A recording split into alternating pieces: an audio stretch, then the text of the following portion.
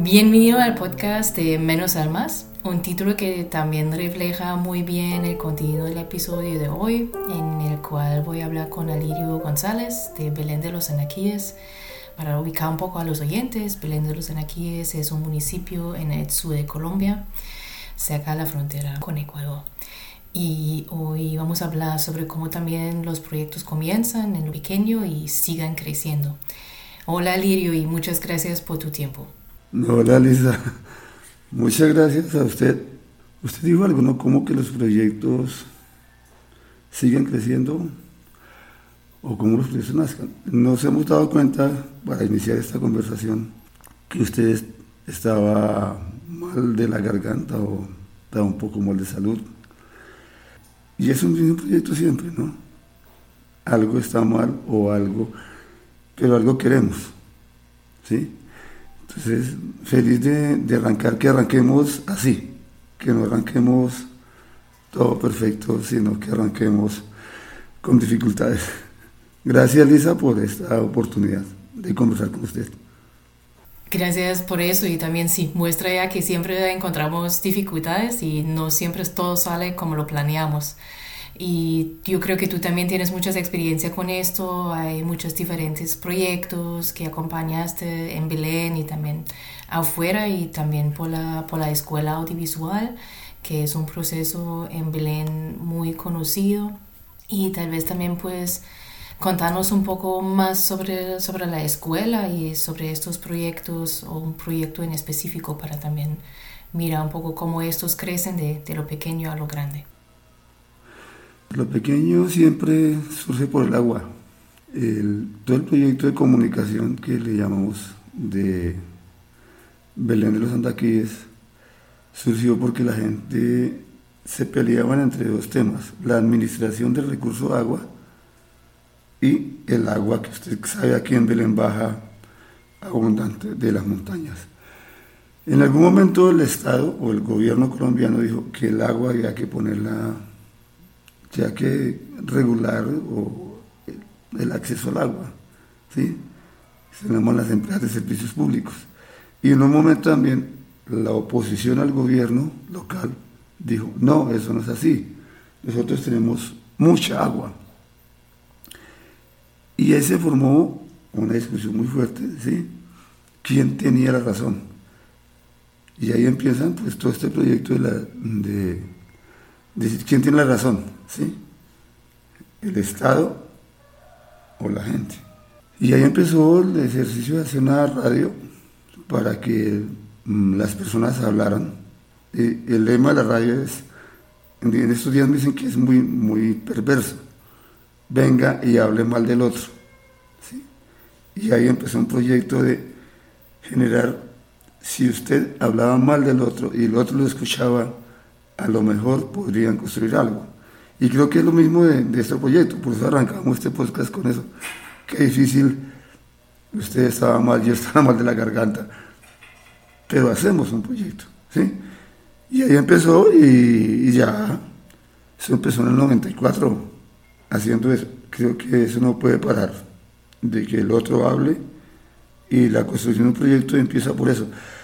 Por eso este podcast empezó con una frase que usted me decía, qué bueno que me puedas escuchar, me decía usted antes cuando estábamos hablando de equipos. Y eso es un proyecto, qué bueno que me puedas escuchar. Ya nos diste dos ejemplos muy interesantes. Uno, la razón por las cuales muchas veces procesos o proyectos arrancan, que puede ser que encontramos un problema o una dificultad y queremos cambiarla. Y lo otro también es, se tiene una idea para inventar algo, o para también crecer, para conocer algo, y de allá también arranca la idea. Y en la escuela audiovisual, que también salió de esta radio comunitaria, también hay procesos parecidos. Y la escuela audiovisual también tiene un lema que es sin historia no hay cámara.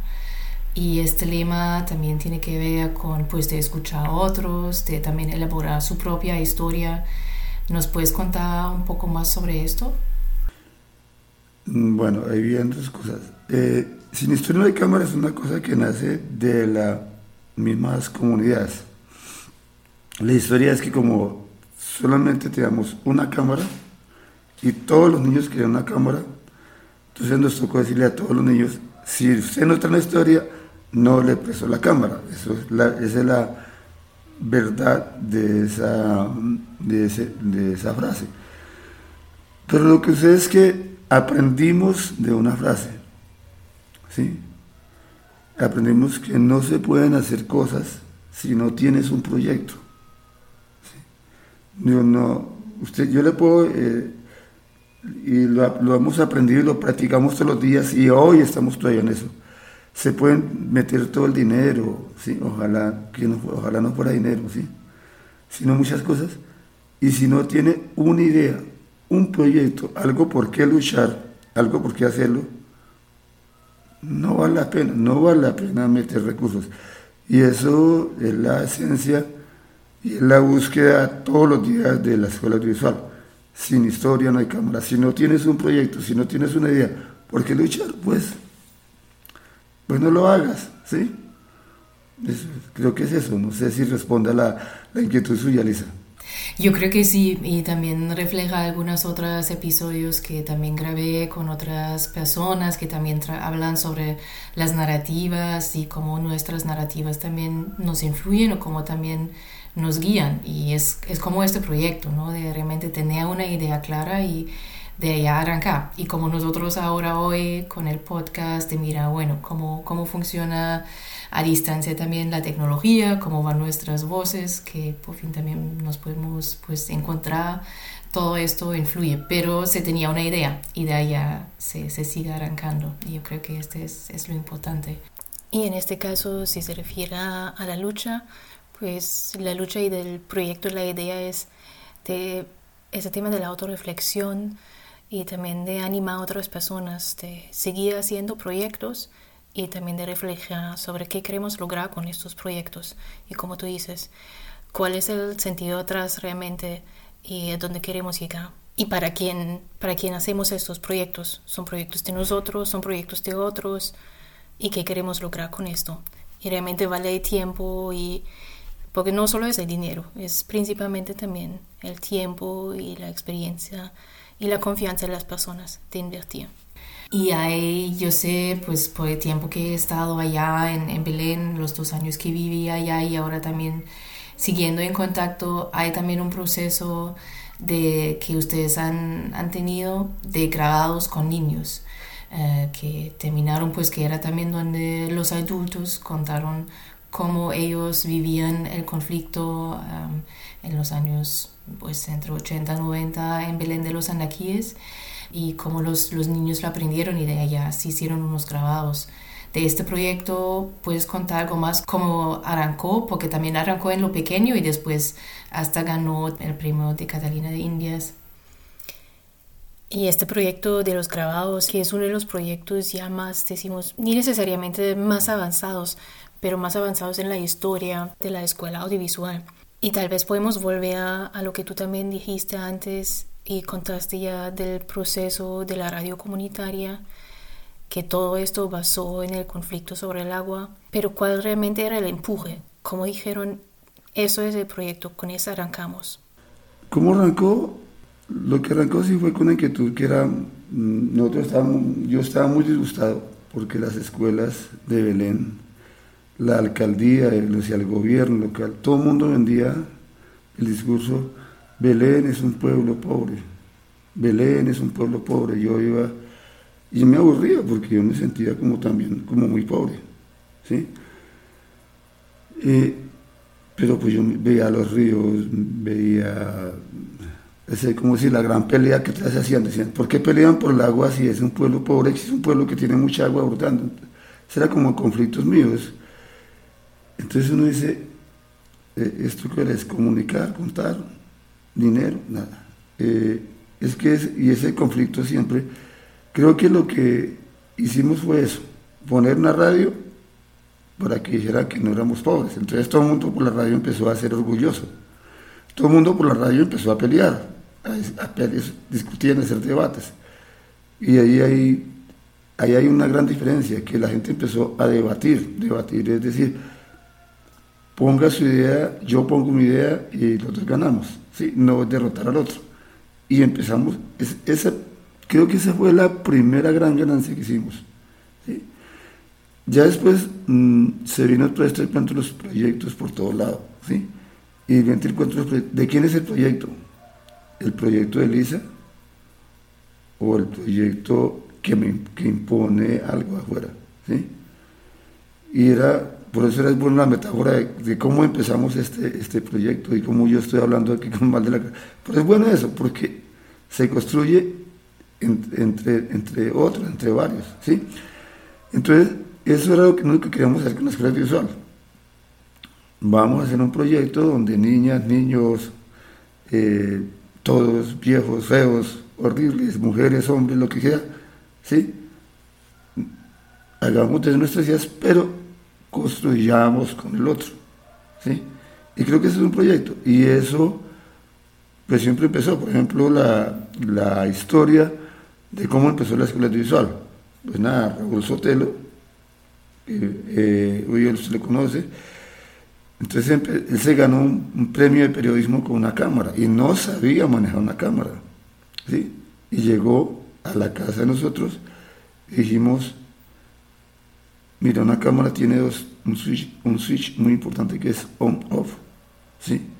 Y tiene un visor, ¿sí? Que dice, entonces ya vea, donde vea bonito, dispara y vuelve. Ese ha sido el mejor taller de fotografía.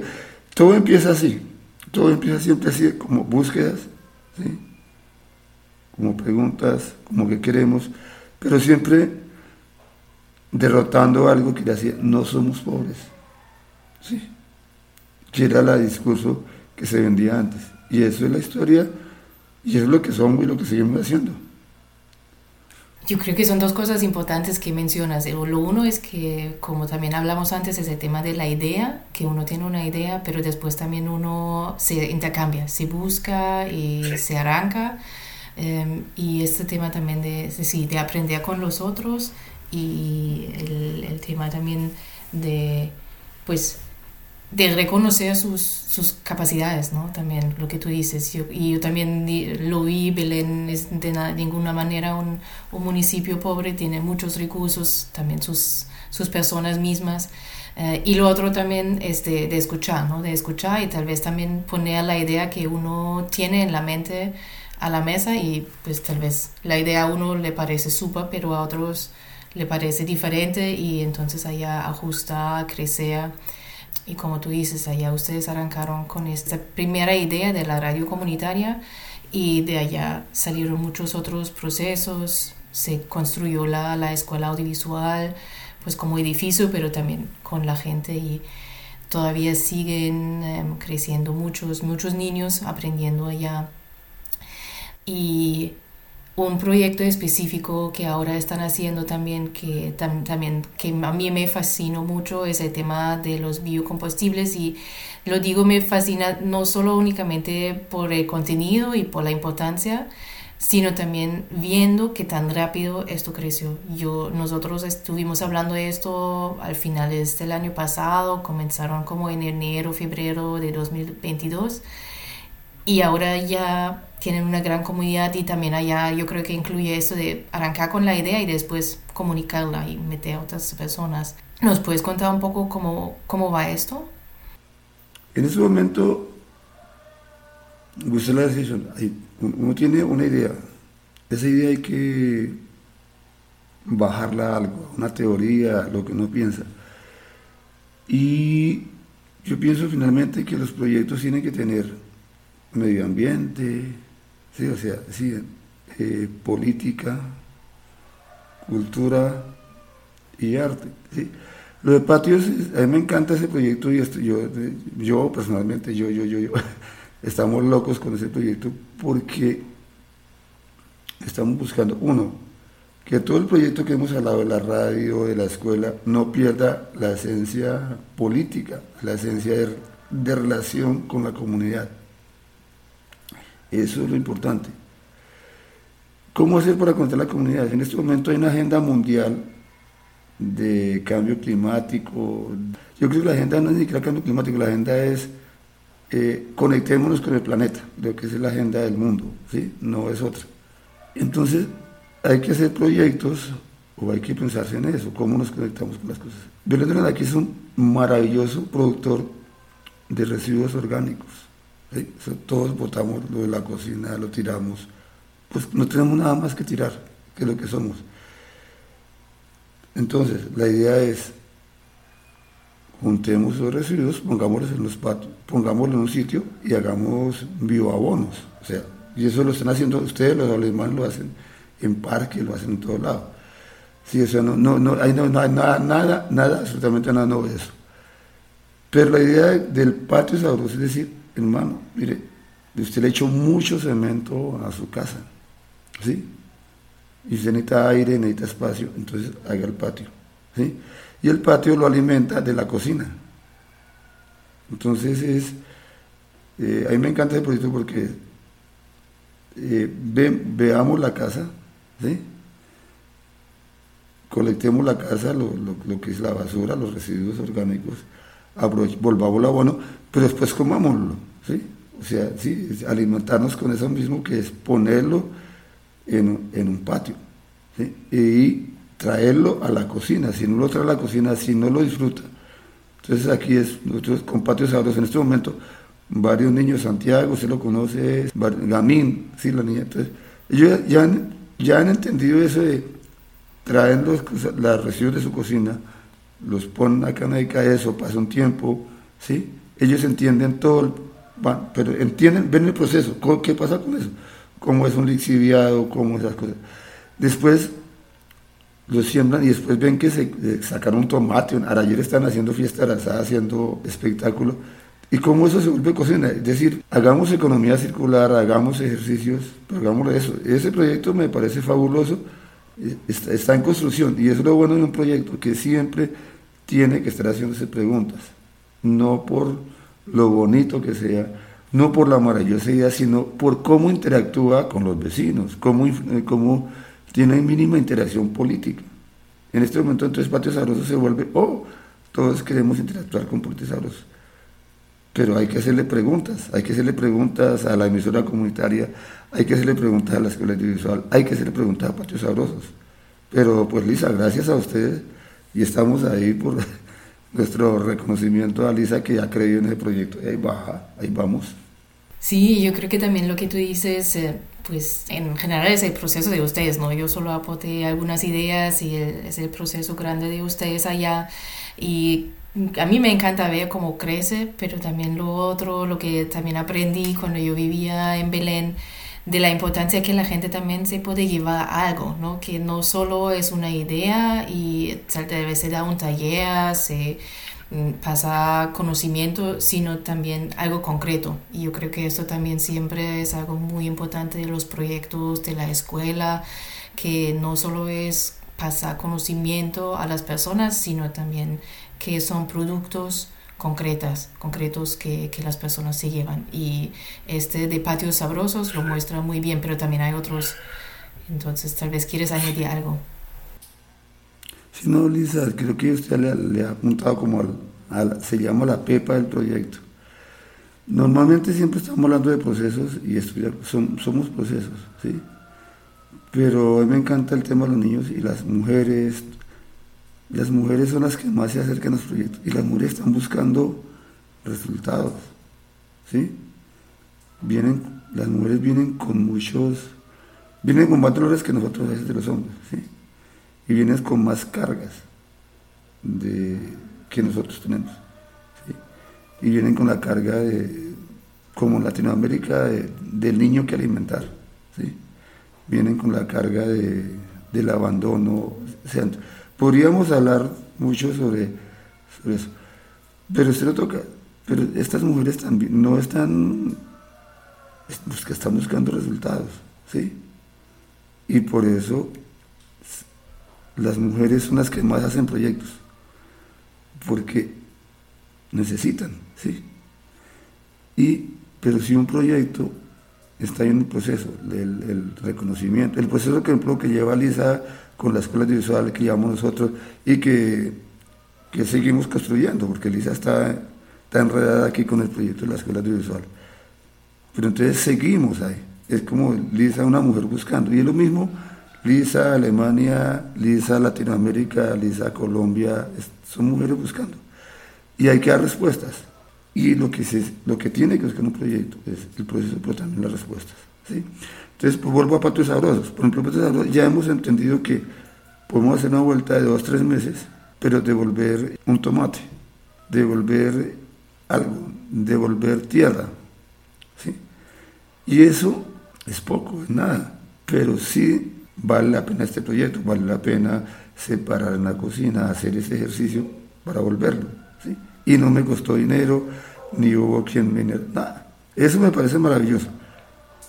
Digamos, ¿cuánto le hizo con Patios Sabrosos? Usted está en digamos, desde noviembre, diciembre del año pasado, ya vamos a cumplir un año de hacerlo, de construirlo, y está ahí. En este momento, entonces, por ejemplo, la alcaldía, ya quiero hacer Patio Sabroso. Es bueno eso, ¿no? Hay un poco de organizaciones que dicen, yo quiero hacer Patio Sabroso. Nosotros les decimos mucho, cálmese, no sea Patio Sabroso todavía. Y bueno, ustedes ven las fotos del patio, cómo evoluciona, ¿sí? Cómo va creciendo. Y eso, pero eso, entonces, yo creo que sí hay muchas claves. Son mujeres buscando. Mujeres buscan resultado. Una mujer necesita el alimento de su hijo ya, no lo necesita con un producto rápido, no necesita la colada del niño ya. Y lo digo porque muchas veces las veo a ellas sufriendo, ¿sí? Entonces, y eso es fuerte en proyectos. Eso es la gracia. Y la mujer está siempre buscando el alimento. La mujer tiene una cosa maravillosa que es la que sabe conservar en la historia de la humanidad. Entonces, es por ella con las que trabajamos, ¿sí? Parece tonto, pero ahí lo vamos haciendo y se van metiendo. Y se suman muchas mujeres a muchas ideas, ¿sí? Si son artistas, si es la señora... Aquí dice una cosa, Latinoamérica tiene una cosa horrible que es mujer, cabeza de hogar. ¿De dónde? Son mujeres construyendo vida. Entonces creo que es eso, y creo que finalmente Patios Sabrosos, si usted lo puede resumir, sería un proyecto de inclusión de mujeres. Eso es, y en diálogo permanente. Y eso es un proyecto, dialogar permanentemente. Muchísimas gracias, Alirio. Yo creo que esto ya era una buena palabra también para cerrar, para y resumir lo que dimos, que arrancar con una idea, arrancar con lo pequeño, intercambiarse, dialogar y pues también tener en cuenta los roles pues de las mujeres, de los niños, de todas las personas en general, ¿no? Y de también salir con productos concretos y sean tan pequeños como sean, pero realmente de tener ya resultados concretos. Muchísimas gracias para esto. Gracias, Lisa, gracias. Un abrazo.